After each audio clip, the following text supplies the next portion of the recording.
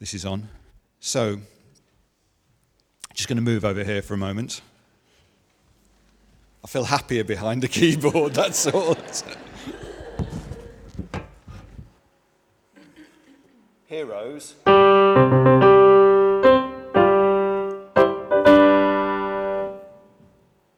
And villains.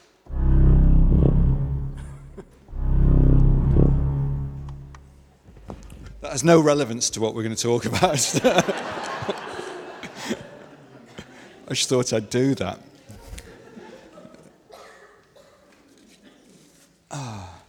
Music stand, I suppose it's better than a lectern.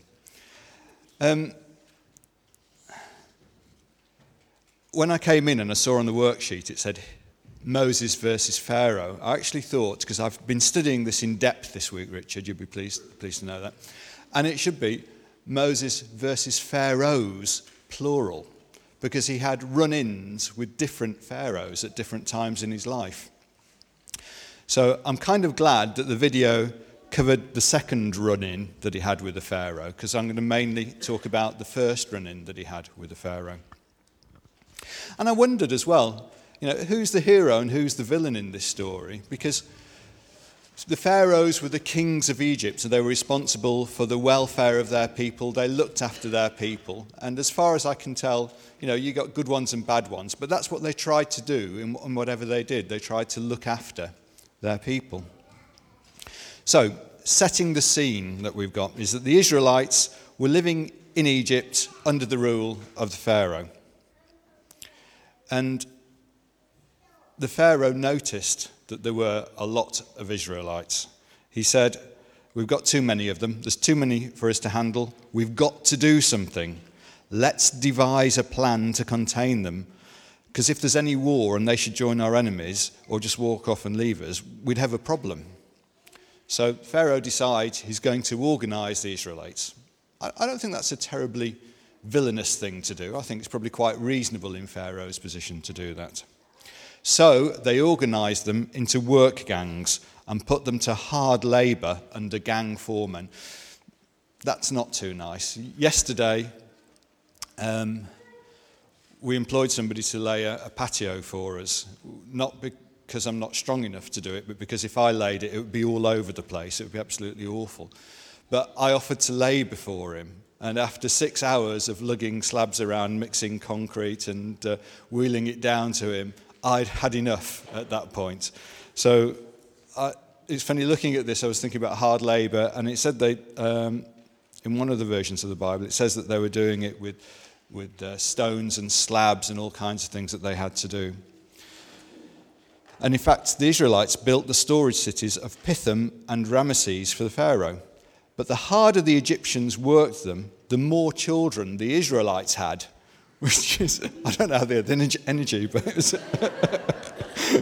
it just seems really quite strange that God was blessing the Israelites in this, and what the Pharaoh had kind of hoped was backfiring on him. That he thought, okay, we'll put them to work, we'll drive them down, but more of them kept appearing. They made bricks and mortar, and they did back-breaking work in the fields. They piled on the work, crushing the Israelites under the cruel workload. Then the king of Egypt had a talk with two of the Hebrew midwives. Why he was talking to the midwives, I don't understand that. The Bible doesn't say, but he went and had a chat with these two midwives. One named Shiphrah, the other named Puah. He said, when you deliver the Hebrew women, look at the sex of the baby. If it's a boy, kill him. If it's a girl, let her live. Now, what do you think they're going to do? What do you think the Hebrew midwives are going to do? Do you think they really would? No, they didn't. The midwives had far too much respect for God, and they didn't do what the king of Egypt ordered. They let the baby boys live. And the king of Egypt called the midwives and said, why didn't you obey my orders? It's reasonable. You've let those babies live. The midwives were very clever. And they answered him and said, the Hebrew women aren't like the Egyptian women. They're vigorous. Before the midwife can get there, they've already had the baby. Smart answer. and God was pleased with the midwives. The people continued to increase in number, a very strong people. That's what it says in the Bible. So he was looking after the Israelites, even in this difficult situation. He was making them increase, and they were strong. And because the midwives honoured God, he gave them families of their own. So I know we haven't quite got to Moses yet, but this is just setting the scene. So Pharaoh then issued a general order to all his people. Every boy that is born, throw them in the Nile, but let the girls live. It's a bit desperate, really, but he obviously doesn't know what else to do. So I think that is a bit villainous, saying that he should do that. So this is where Moses comes onto the scene. A man from the family of Levi married a Levite woman. The woman became pregnant and had a son. So she's had a boy. What's going to happen? She knows that the boy is going to have to be thrown into the river Nile to be killed. But she saw there was something special about him and hid him for 3 months. Now, very often when I read the Bible, I look at things like that and I think, well, if there wasn't anything special about him, we should just throw him away. I don't know. It just seems, I quite like the questions that are left in the Bible for us sometimes to ask. And I don't think there's any harm in asking those questions. In fact, I think it's good. God is a big God, and he can stand our questioning of what's written down. And it might take you down a route that you don't expect. So if you see something you're not sure about, ponder it, think about it, pray about it. So she could see that Moses was special. I don't know how, but I know my own children and grandchildren are special. I just have to look at them. So she hid him for 3 months, and then when she couldn't hide him any longer, she got a little basket boat. And I thought, yeah, that's quite logical. I can imagine a small baby. You could probably hide one for about 3 months because they don't crawl about much at that stage. If they make noise, you can sort of cover it up a bit. But well, yeah, that's right. Richard just smacked the smothered the baby. Right, smacked it. A bit of smack. But yeah, when they get to a certain age, it's very difficult to conceal a baby. So she got this little basket boat made of papyrus, waterproofed it with tar and pitch, and placed the child in it. Then she set it afloat at the edge of the Nile. And I thought this again was quite clever, because in a way she was throwing her baby boy into the Nile as the Pharaoh had commanded, but she'd put him in a boat, so he was kind of going to be all right for a while at any rate. But I don't know, the Nile's a pretty big river, and this is just a little basket boat. And she must have been desperate, but I think she was just casting herself on God's mercy at that point. And maybe all of us in our lives, certainly me, have known when you can have a time of desperation, when you really don't know what to do, and you have to cast yourself on God's mercy. There's nowhere else to go. And so she was trusting in God, I believe, at this point, that he was going to look after her little boy. And then what happened next, I think, is so amazing. It's incredible. And the woman who bore Moses had another girl, a child, a girl, an older sister. And she watched what happened. She saw her mum put the basket in the river Nile, and she watched to see what would happen to him. And then Pharaoh's daughter came down to the Nile to bathe, and her maidens strolled on the bank. She saw the basket floating in the reeds and sent one of her maids to get it. She opened it and saw the child, a baby, crying. Now, I think there's several amazing things about that Pharaoh's daughter would just wander down to presumably where some of the Israelites were. There's no guard or anything, so they didn't feel threatened that much by the Israelites at this point.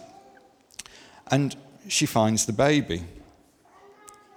And she says, this must be one of the Hebrew babies. Now, I wondered how she knew it was a Hebrew baby, but then when I thought about it, I thought actually it's pretty logical that, who else is going to be throwing their babies in the Nile? Why would an Egyptian want to hide their child? But she knew straight away it was a Hebrew baby.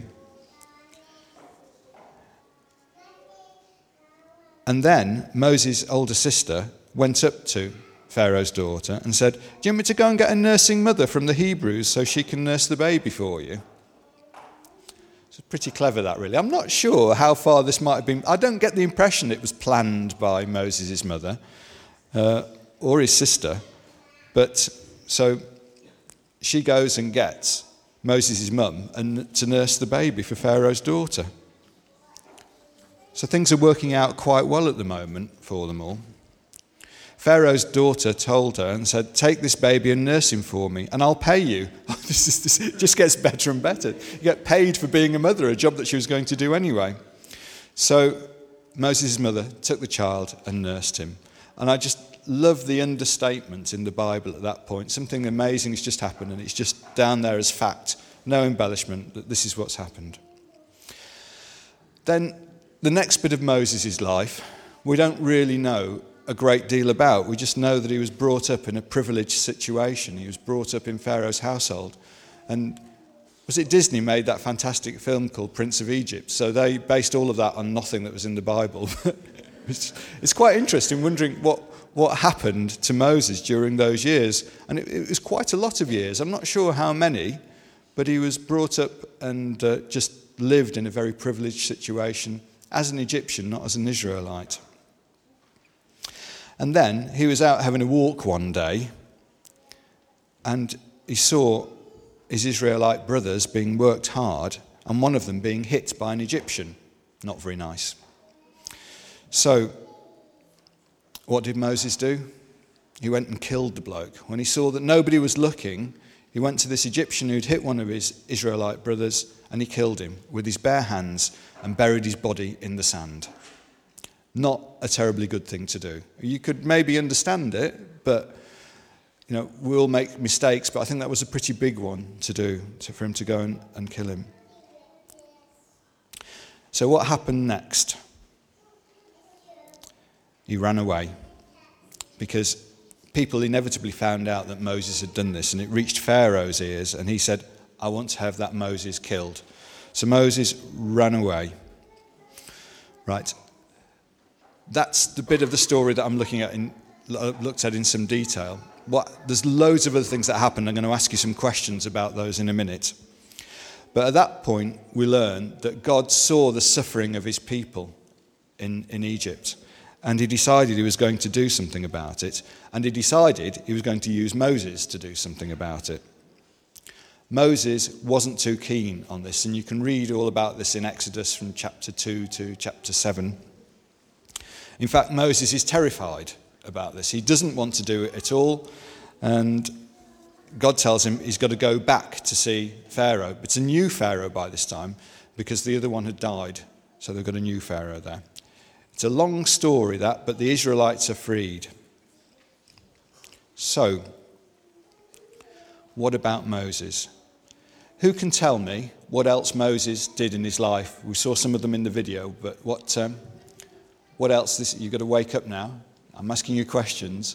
What are other key events in Moses' life? You can just shout them out, Andy.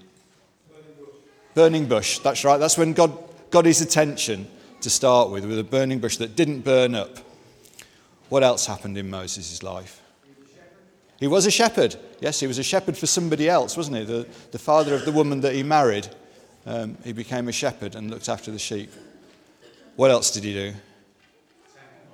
10 Commandments. Yeah, Moses went and got the 10 Commandments. Pretty good. There's at least one other huge thing that he was involved in. Parting the Red Sea. Just a little thing that, isn't it? Standing before the sea and the sea parts. Absolutely amazing. There are so many other things that he did. Go on, Rich. Does he feature in the New Testament, Simon? He does. He's mentioned in Hebrews, actually. Is he on the Mount of Transfiguration? Yes, he is. Yep. Those weren't ones I was thinking of, though. What else? Anybody think of anything else? I think some of you are hiding your lights under a bushel. Okay, he was involved in the manna in the desert coming down. God said that he'd feed his people. And in water coming from the rock as well.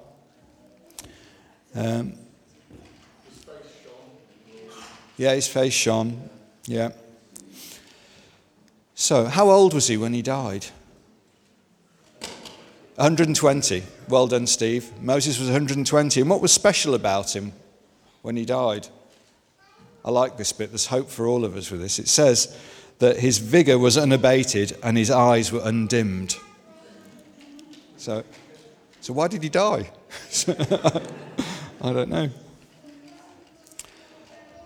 So, I just wanted to think for a moment, and I think I'm just about on time with this, it's quite good, it's okay, thank you, Richard, about what this means to me. Moses wasn't an out-and-out leader. He never really wanted to be a leader or do anything like that, but God wanted him to do those things. And even though there's something else notable about Moses, was he had a speech impediment. He couldn't talk properly, and he didn't want to go before Pharaoh. But God still used him in all those situations.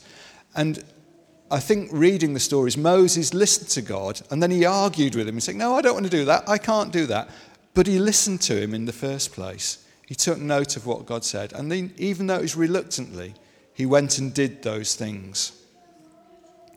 And I think that there's a lesson for me in that. The first thing is be open to God. Listen to what he's saying to you. And then you can argue about it, but go and do it. That's okay. And God likes us to talk to him. The only way I can relate to it is with my own children. I like interaction with them, even if they're arguing with me. If they're arguing the right way, that's good interaction. It's great. And God can cope with that as well. He's slightly cleverer than we are. There's another thing I just wanted to share very, very briefly. That's okay. I'm okay. Which is that Moses did bad things in his life. I'm sure killing the Egyptian wasn't the only bad thing that he did.